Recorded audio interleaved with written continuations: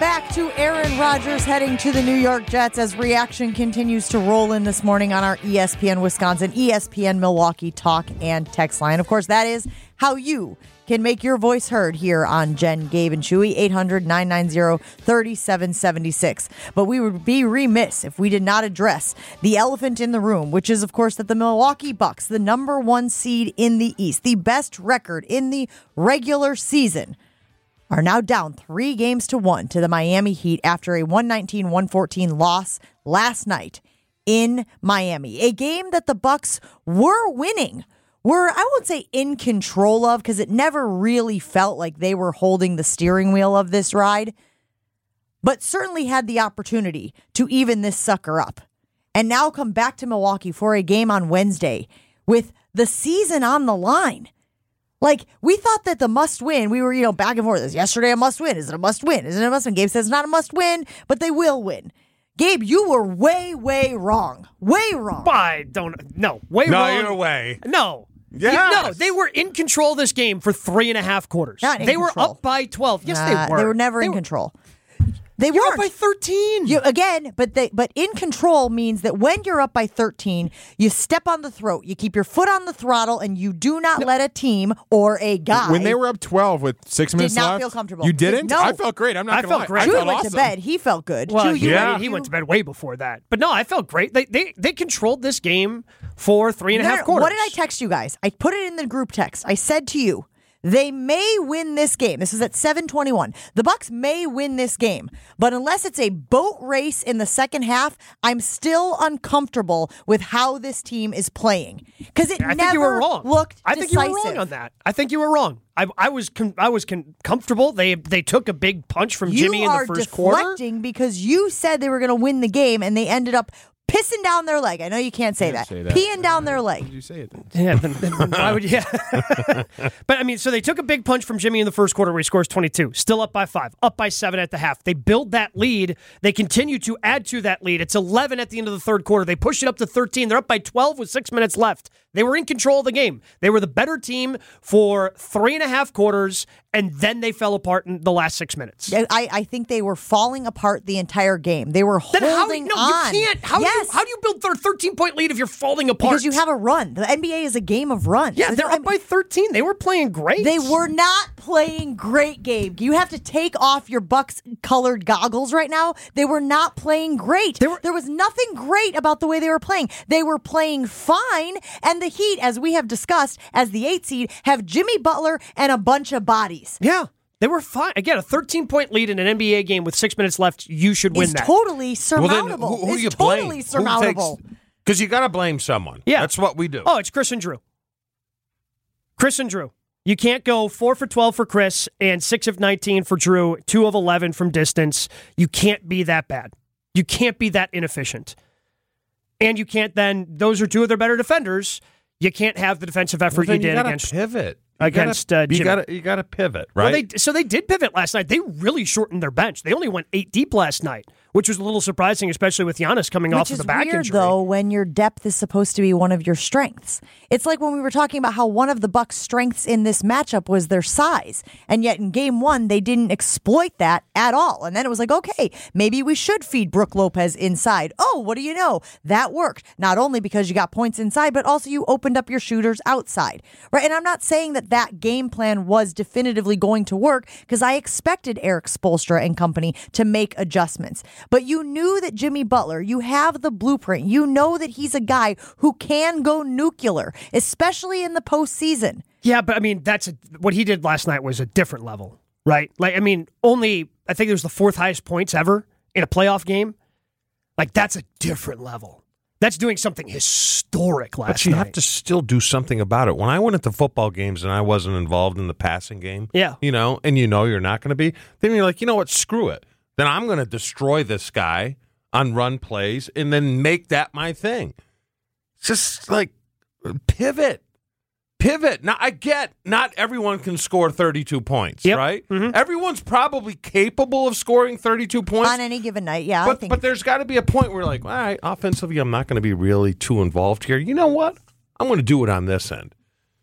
Where's the pissed off, like Drew Holiday? You were getting worked like a fiddle.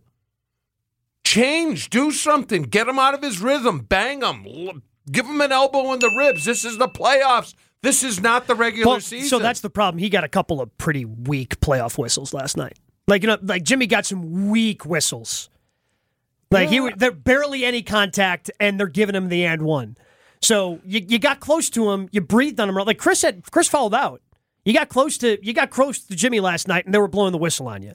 So you couldn't get too physical with Jimmy Butler last night. That's part of the problem. And now you're at the discretion of the officials. You try to do some of those different things, and then nope, can't do that. But I'm with Jen. I'm like, okay, they played 4 games so far. They played well in one. They look like crapola in the other ones. Like, you are the best team. Yeah, they played like it for 3.5 quarters last night.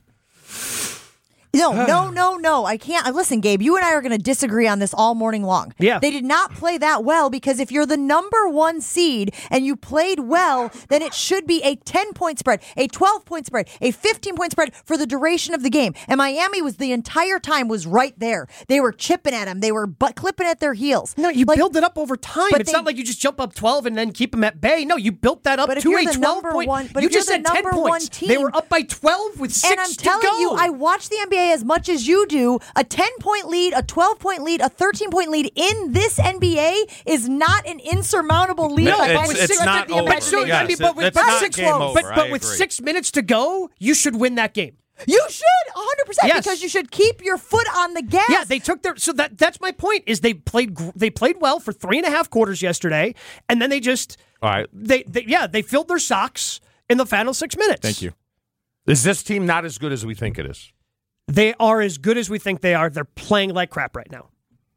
Where's the Zima? You have the Zima? You gonna drink it's underneath the table. You gonna drink the Zima? What's and happening you're agreeing here? with Why him? are you asking about the Zima? Here's what I'll say, and I've kept because he sounds drunk.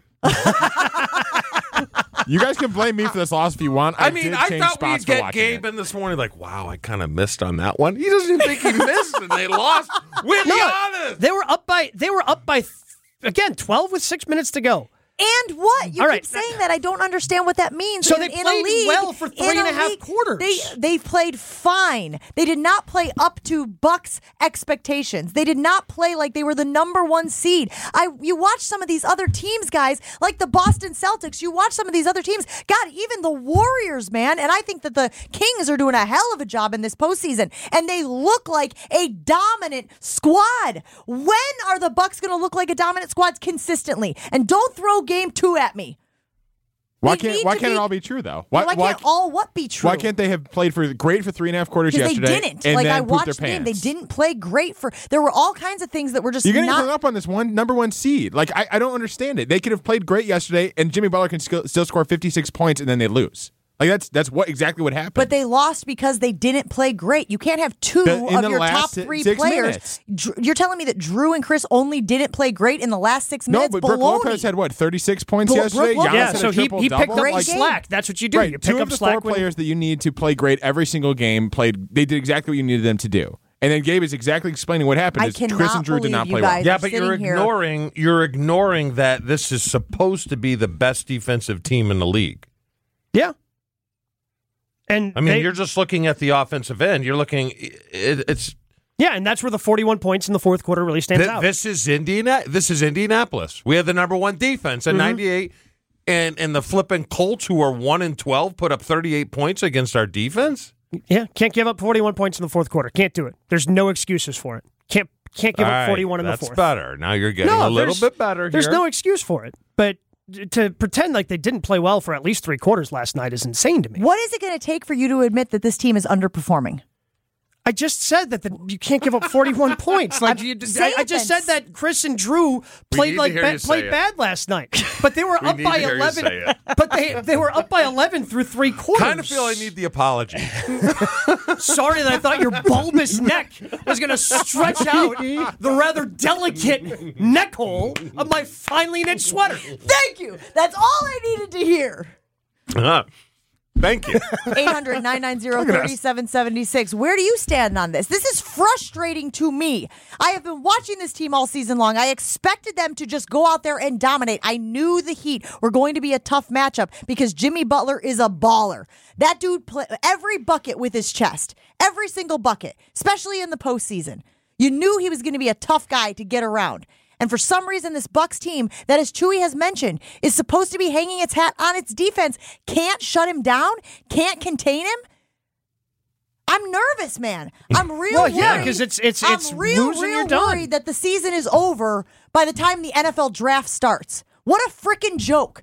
800-990-3776. Where do you stand?